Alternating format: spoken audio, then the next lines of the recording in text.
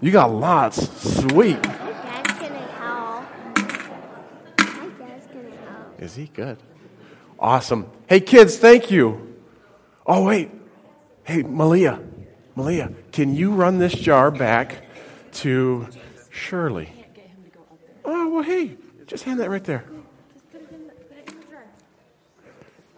Hey, David, we've got another usher.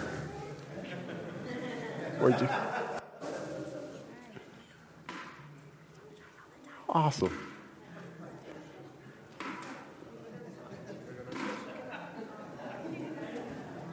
Hey, Malia, can I have the jar back?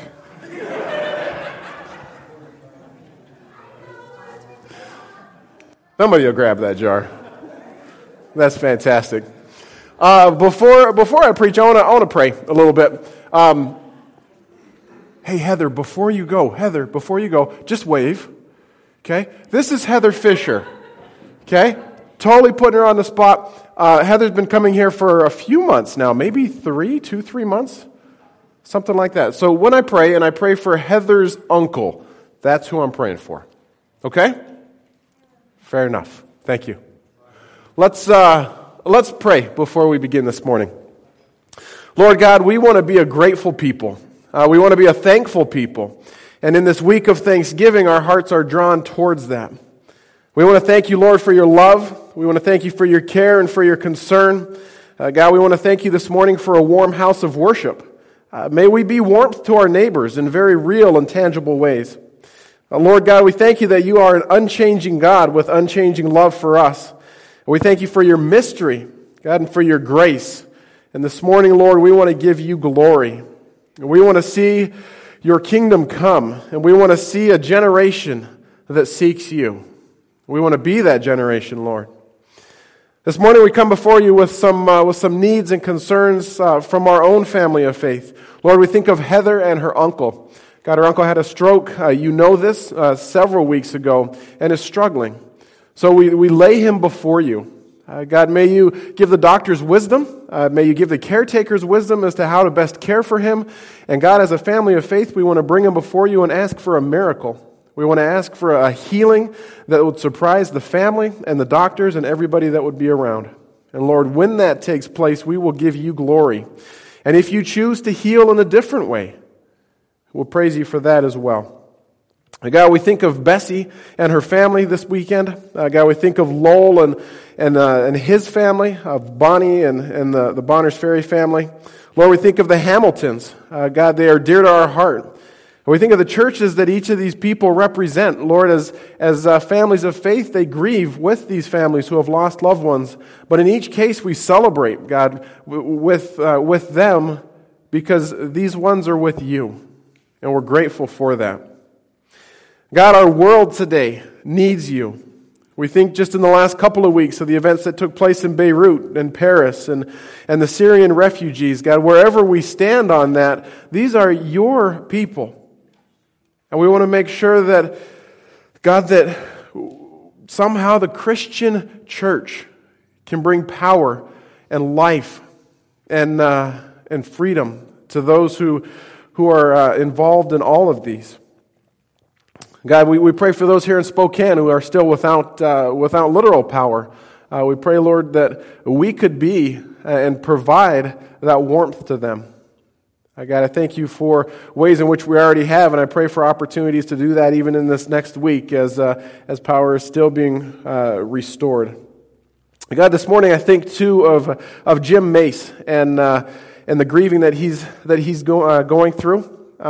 God, he lost a couple of former students, or lost one former student in a car wreck yesterday, and another one is in critical condition. So, Lord, we pray for him and Becky as they grieve, but also, Lord, for the families of those young ladies who are experiencing a Sunday morning that they would not have anticipated. God, let us offer hope to a world that needs you. We want to be that hope by pointing them towards Jesus. Thank you for allowing us to be your people. We pray all this in Jesus' name. Amen. Okay, this morning we won't have any slides because there was no power.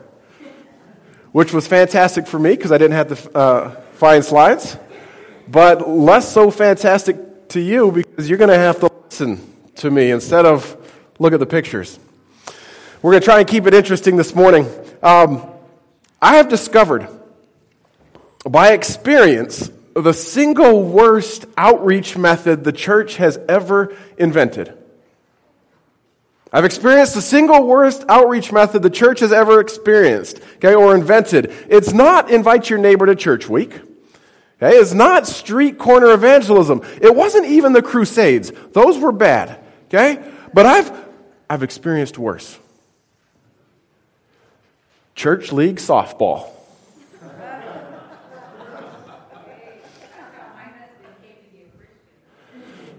That is how, your husband came to be a Christian through that and because your dad wanted him in church in order to date you. So it was, it was some of each. So, church league softball converted Mike Crouch, nobody else. Why? Because, it's terrible. The watching world, the non-believing Christians that we invite to be on our church league teams, these people get to see Christians at their worst. They're good. Second that, we're going to have a couple of amens at least in the introduction here, okay? People are cussing. They're yelling at the umpires. They're cheating. Except it's not cheating if you don't get caught, right? All this takes place by the end of inning 2. And then you got the rest of the game. Years ago, while I was playing a church league softball, I saw things, heard things, experienced things that would make any non-believer sit there and scratch their head and say, why in the world would I want to be a part of that people? When not only are they no different than the rest of us, they claim to be better, but they're not. Amen? I think that when Jesus returns, he's going to have a conversation with whoever thought it was good to have church league softball. Our actions in the church and within our immediate families are being watched. And the doctrine that we preach must be seen before it will be heard. Thank you, Miss Marlene. You can say amen a little bit louder because I'm going to say that again and maybe a few more people will say it. The doctrine that we preach must be seen before it will be heard. Amen. This morning we continue our look at the letter Titus. Go ahead and open your Bibles to Titus chapter 2. This is a letter that the Apostle Paul wrote to Titus while on the island of Crete. Last week, we saw how Paul told Titus, refute the opposition. Refute those who are teaching wrong doctrine. We looked at a few of the potential wrong doctrines that they were teaching, and we looked at what Paul's heart was in that refutation. Ultimately, he wanted those who were opposing, who were teaching the opposition, he wanted them to have sound doctrine. He wanted them to be strong in the faith. He wanted them to be reconverted. That was his heart. Now, believe it or not, when Paul originally wrote this letter to Titus, he didn't have chapter numbers and verse numbers. Crazy, huh? It was just a letter.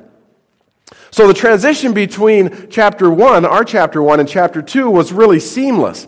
At the end of chapter 1, Paul says, correct those insubordinate empty talkers, those people who are promoting wrong doctrine. And the beginning of what we see is chapter 2, Paul says, but for you, Titus, teach what accords with sound doctrine. Teach what accords with sound doctrine. Now, if I were sitting, I would be on the edge of my seat because I want to hear what Paul is going to tell Titus. I want to hear what he says, Titus, this is sound doctrine. And I'm attentive, I'm fully expecting a theological manifesto, a doctrinal dissertation of sound, wholesome teaching. So let's see what Paul writes to the young man Titus. This is Titus chapter 2. As for you, Titus, promote the kind of teaching that reflects wholesome teaching. Promote the kind of living that reflects wholesome teaching. Teach the older men to exercise self-control, to be worthy of respect, and to live wisely. They must have sound faith and be filled with love and patience. Similarly, teach the older women to live in a way that honors God. They must not slander others or be heavy drinkers. Instead, they should teach others what is good. These older women must train younger women to love their husbands and their children, to live wisely, be pure, to work in their homes, to do good, and to be submissive to their husbands. Then they will not bring shame on the word of God. Verse 6. In the same way, encourage the young men to live wisely. And you yourself must be an example to them by doing good works of every kind. Let everything you do reflect the integrity and seriousness of your teaching.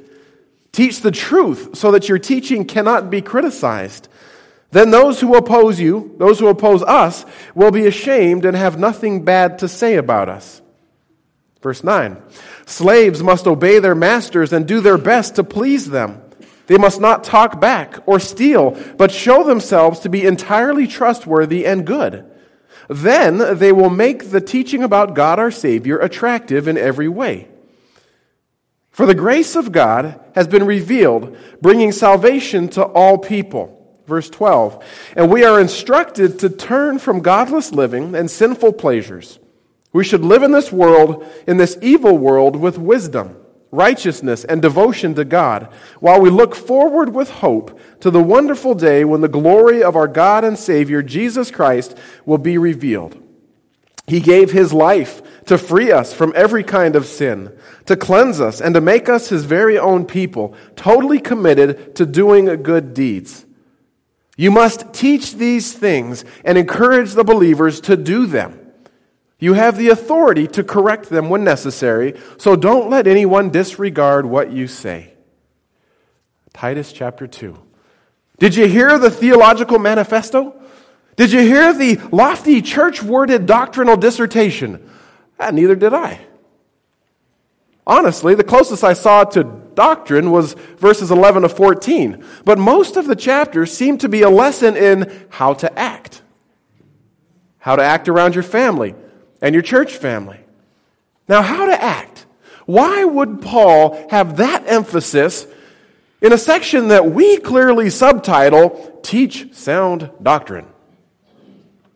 Well, I think it's because Paul knew that on the island of Crete, the doctrine that was preached must be seen before it was heard. Paul knew that the outside world was watching, so he chose to instruct Titus, to instruct the elders to teach and live in a way that would not have turned away the non-believing Christians on this island. Now I want you to note the order in this instruction. First, Paul talked to older men, then older women, then to younger women, then to younger men, and then to slaves in the household.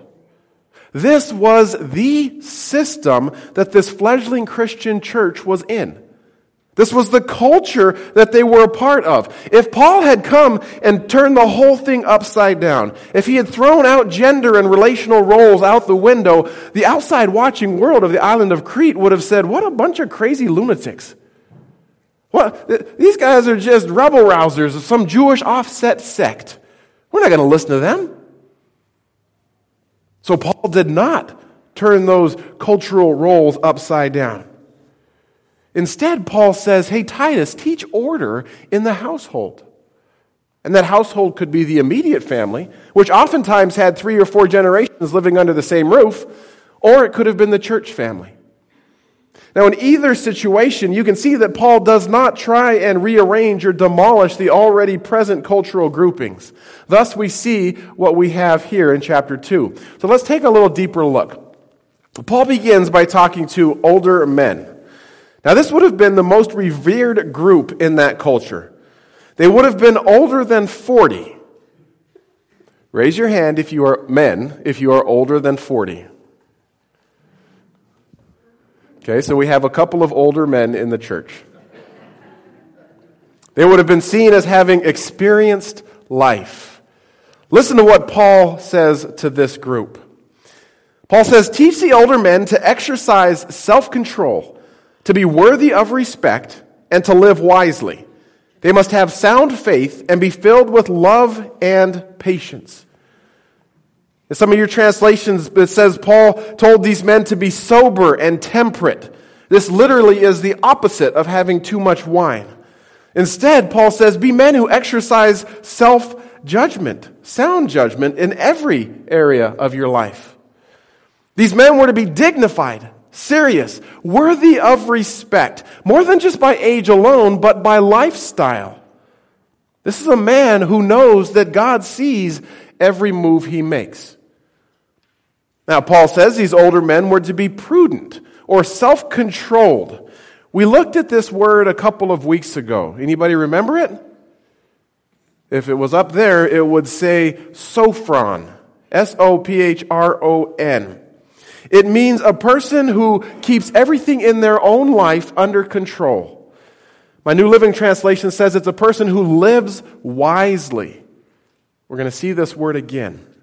Now, all three of these traits, they're traits that the watching world, the unbelieving Cretan world, would have admired. They're qualities that would have fit in well with the pagan society. So Paul starts there, and then he goes beyond. He says, and older men, make sure you live a life full of faith, love, and steadfastness, endurance. Now, in the great wedding chapter of the Bible, 1 Corinthians 13, Paul finishes with this. He says, 3 things will last forever: faith, hope, and love. 2 of the 3 are in our list for older men. Now, it would be easy for us to get bogged down looking at definitions and understandings of each of the words in the rest of this chapter. I'm not going to get bogged down, because if we did, we'd miss the main point, which you've heard me say multiple times. The gospel, the doctrine that we preach, must be seen.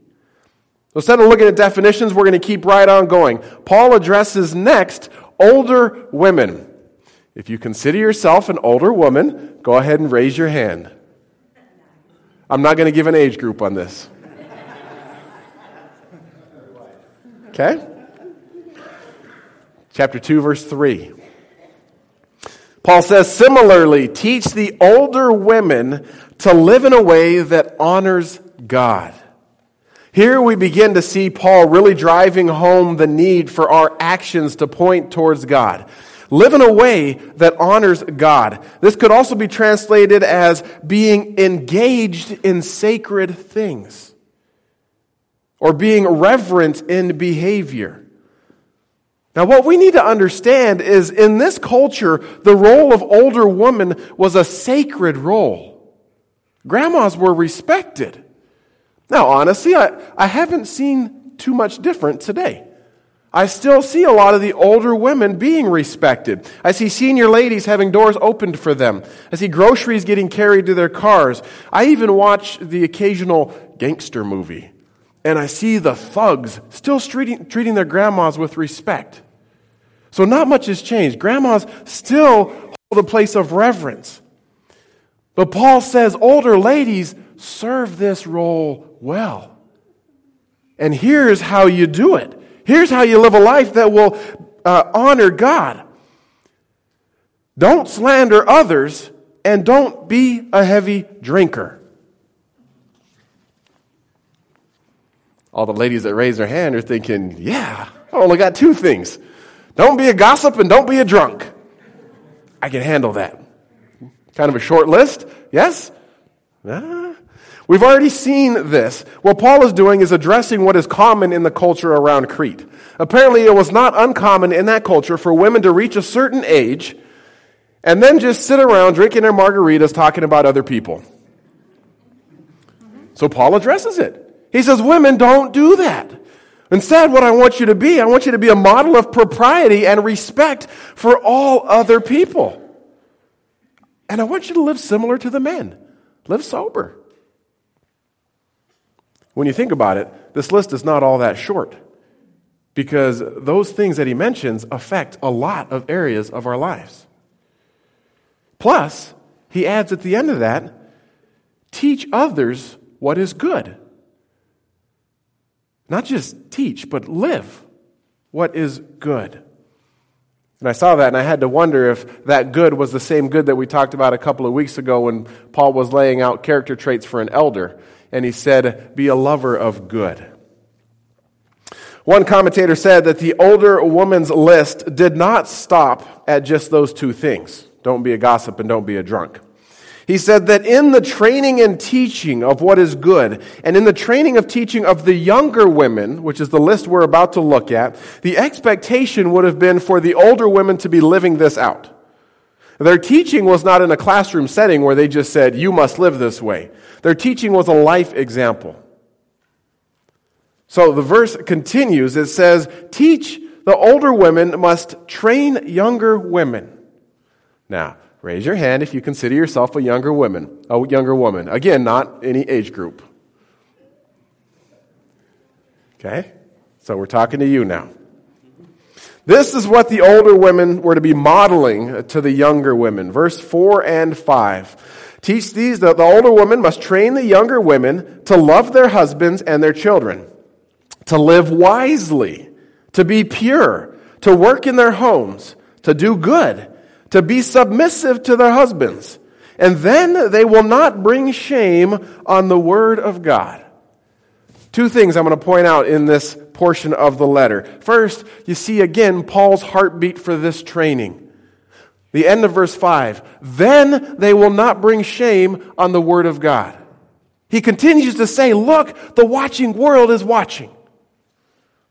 The doctrine we preach must be seen. Your actions will reflect your witness. How you act, older women and younger women, will determine if people outside the faith will join the faith. Now, the second thing I want to point out in this section is this. I realize that in today's culture, there's a lot of women who see a list like this and they cringe. Listen to it again. Love your husbands and your children. Okay, that's good. Okay? Live wisely. Be pure. Work in the homes. Do good. Be submissive to your husbands. Sounds a little old-fashioned, don't you think? Love having the Hoffmans in the front row. No, it doesn't. Submit, woman. I'm getting there, okay? I'm getting there. What we've got to understand is this. In the ancient Greek world, this is so far beyond us we don't even understand it, okay? In the ancient Greek world, the woman lived a completely secluded life. In the house, she had her own quarters. She did not eat with the menfolk. She never went out in public by herself. She never attended any public assemblies or meetings. Her entire being was set in the home. So we must take Paul's instruction in that context. Remember, if Paul had told the women in that day, you need to go out and find your giftedness and your callings and your passions, and you need to live into that. Find a job and work. Had he said that, again, the Cretan culture around him would have said, what a bunch of crazy lunatics. Because that culture would have known that the only work outside of the home that a woman could find was prostitution. So to have Christian women out on the streets would not have shed a good light on the new Christian church. Amen? Amen. Okay. Now, all that into consideration, Paul's call here to young women is not a call to be squashed under male domination. Carly, say amen. Did you hear what I said? No. Okay. Paul's call to young women here is not a call to be squashed under male domination. And the little one says amen too, okay? Women, forgive the men. Men, seek forgiveness. If you have used texts like this to turn it into freedom to oppress women in their lives, this is not what Paul is saying. Paul is simply saying, look, you new Christian women on an island of Crete, act in such a way that those around you who don't know Jesus won't be turned off by your faith. Live your witness in a way that others won't run from it. Now, I think that Paul realized, and he would have argued, that the homemaker is a huge and noble calling. Culturally, okay? This is great. It's been said that consecration is what makes drudgery divine. Okay? Consecration is what makes drudgery divine. And there is no greater place where consecration can be more necessarily and beautifully shown than within the four walls of a place we call home. The world can do without its committee meetings. It cannot do without its homes. So Paul, in a real sense, was elevating the young women and saying, continue to live your role well. One other thing to note on that list. The younger women and the older women, by example, were called to live self-controlled. We saw the older men called to live that way too. Be in control of yourself at all times, Paul says. Sophron. Now, next we get to Paul's instructions to young men. Everybody else, I asked them too. So young men, go ahead and raise your hand. Now here we know it's pretty much anybody under 40. Okay? Young men. Oh, you missed the cut. Sorry, man. Young men, verse 6. In the same way, encourage the young men to live wisely. That's it. One thing. Encourage the young men to live wisely, to have self-control. There's that word again, sophron. Let's be honest. Could anything have been more challenging for Paul to ask young men to do? This is like the hardest thing he could tell them. These are young men in the prime of their life.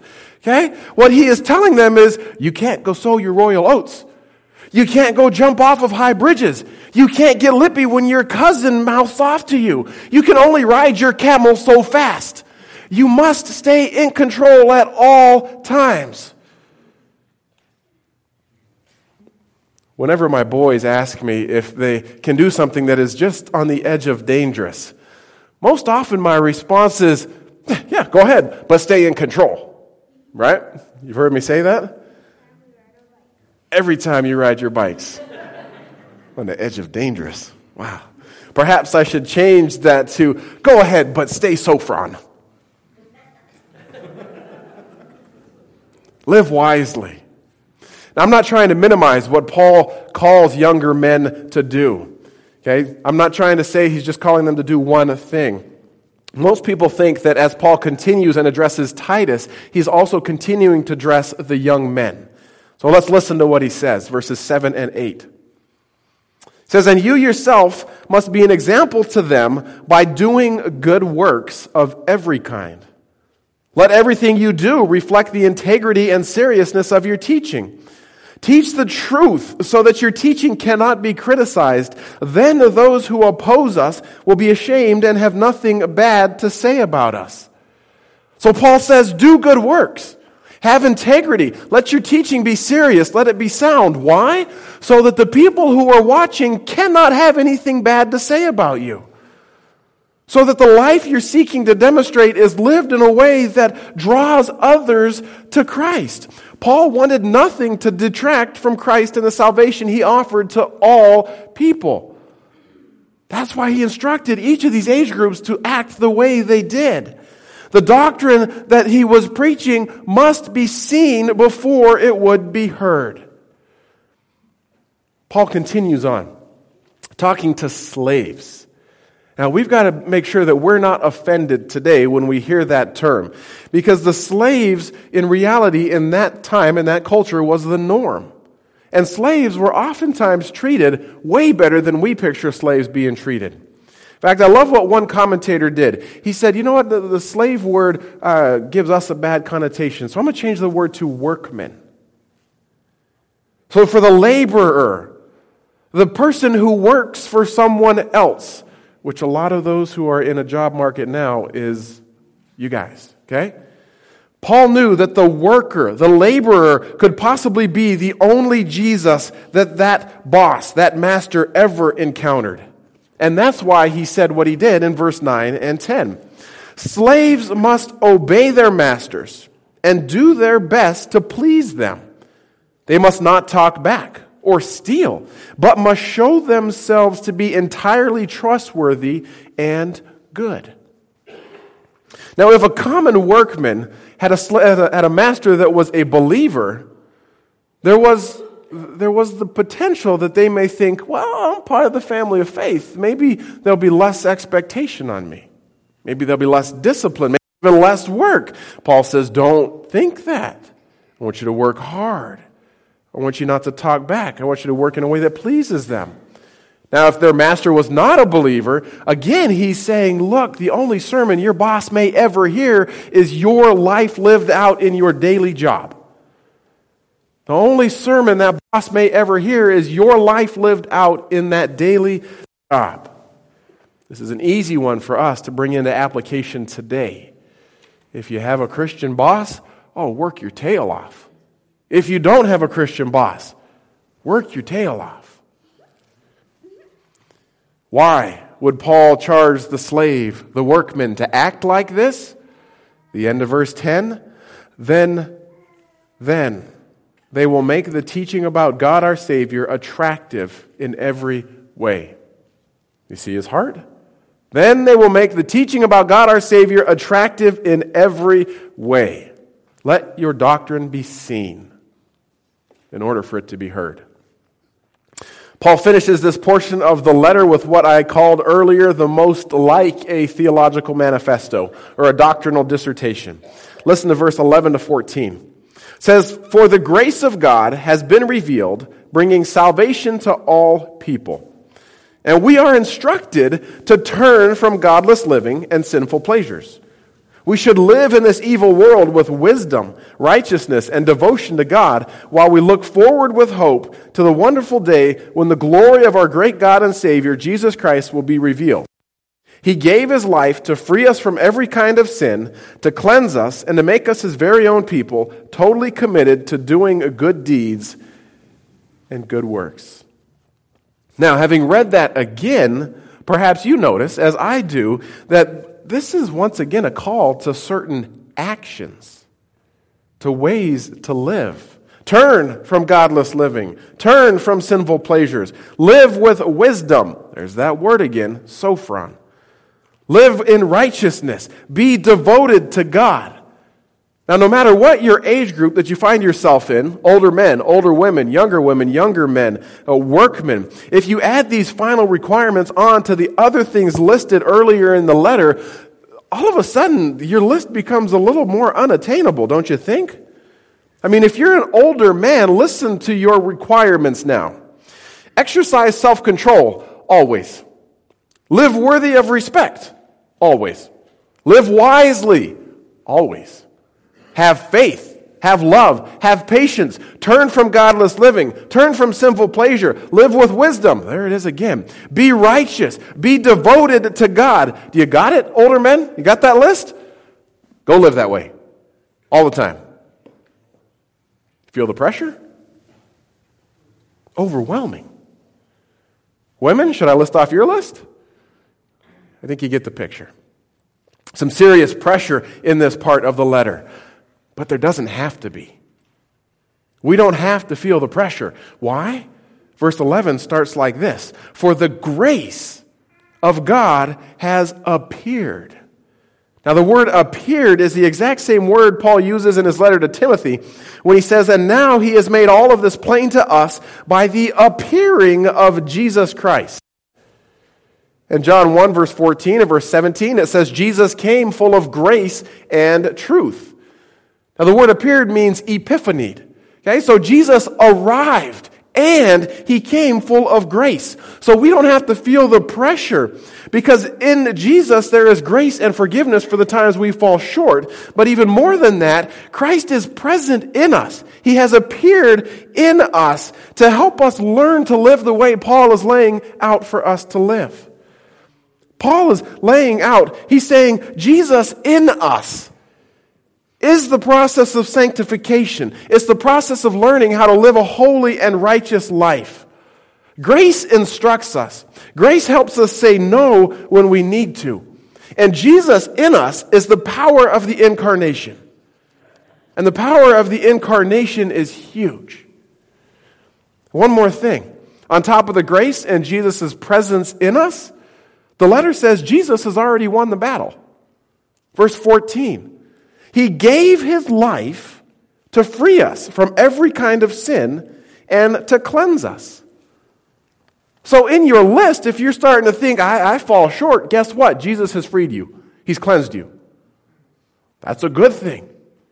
These are theologically rich and deep and powerful words. One author writes that the moral power of the incarnation is a tremendous thought. Christ not only liberated us from the power and penalty of past sin, He can enable us to live the perfect life within this world of space and time. And He can so cleanse us that we become fit in this life to become the special possession of God Himself. That's what it says at the end of verse 14. It says He gave His life to free us from every kind of sin and to cleanse us and to make us His very own people, totally committed to doing good works.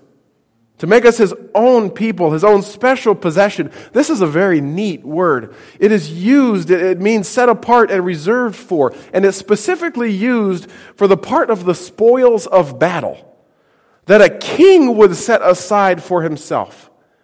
When the troops would come in, when they demolished the enemy, the king would come in and he'd say, I want that, I want that, I want that, I want that. It's set apart, it's for me. And this text is saying, because of what Jesus has done, we get to be the set apart for Him. If we belong to God, if we have the incarnation of Christ in us, we don't need to feel the pressure, because Christ will help us. And if we believe that, then our lives will become that sermon that we want people to see. All of this, verses 2 through 14, is what Paul tells Titus, here's your sound doctrine that you need to teach. Because verse 15, it says, you must teach these things and encourage the believers to do them. You must teach these things and encourage the believers to do them. The doctrine we preach must be seen before it will be heard.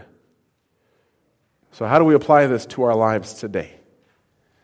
Well, I am hopeful that you guys have already started to make some connections. I'm hopeful that as you've heard the list of your specific age group, you've thought to yourself, okay, I could do some work here. I'm pretty good here, and I need the incarnational power of Christ to really transform this area of my life.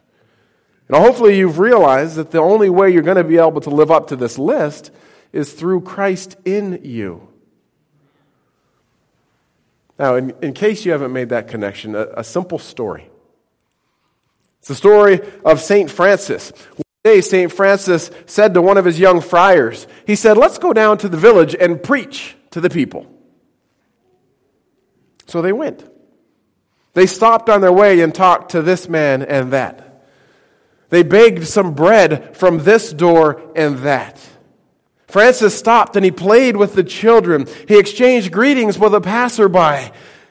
And then they turned to go home. But Father, the young friar said, when do we get to preach? Preach? St. Francis said. Every step we took, every word we spoke, every action we did has been a sermon. There's your take-home point for the day. You want your doctrine to be sound? With Christ's help, make sure that every conversation you have, every gesture you make, every step you take is worthy of Christ. This probably means you can't play church league softball. Let's pray. God Almighty, we are grateful for lists like this. Because in a very real sense, we're a people that want to check something off. We want to be able to look and say, I can do that. I can do that one, and God, I'm going to need your help on this. Lord God, I pray that you would help each of us to realize that none of this stuff can we do on our own strength. None of it can we do under our own power. We must have Christ living in us.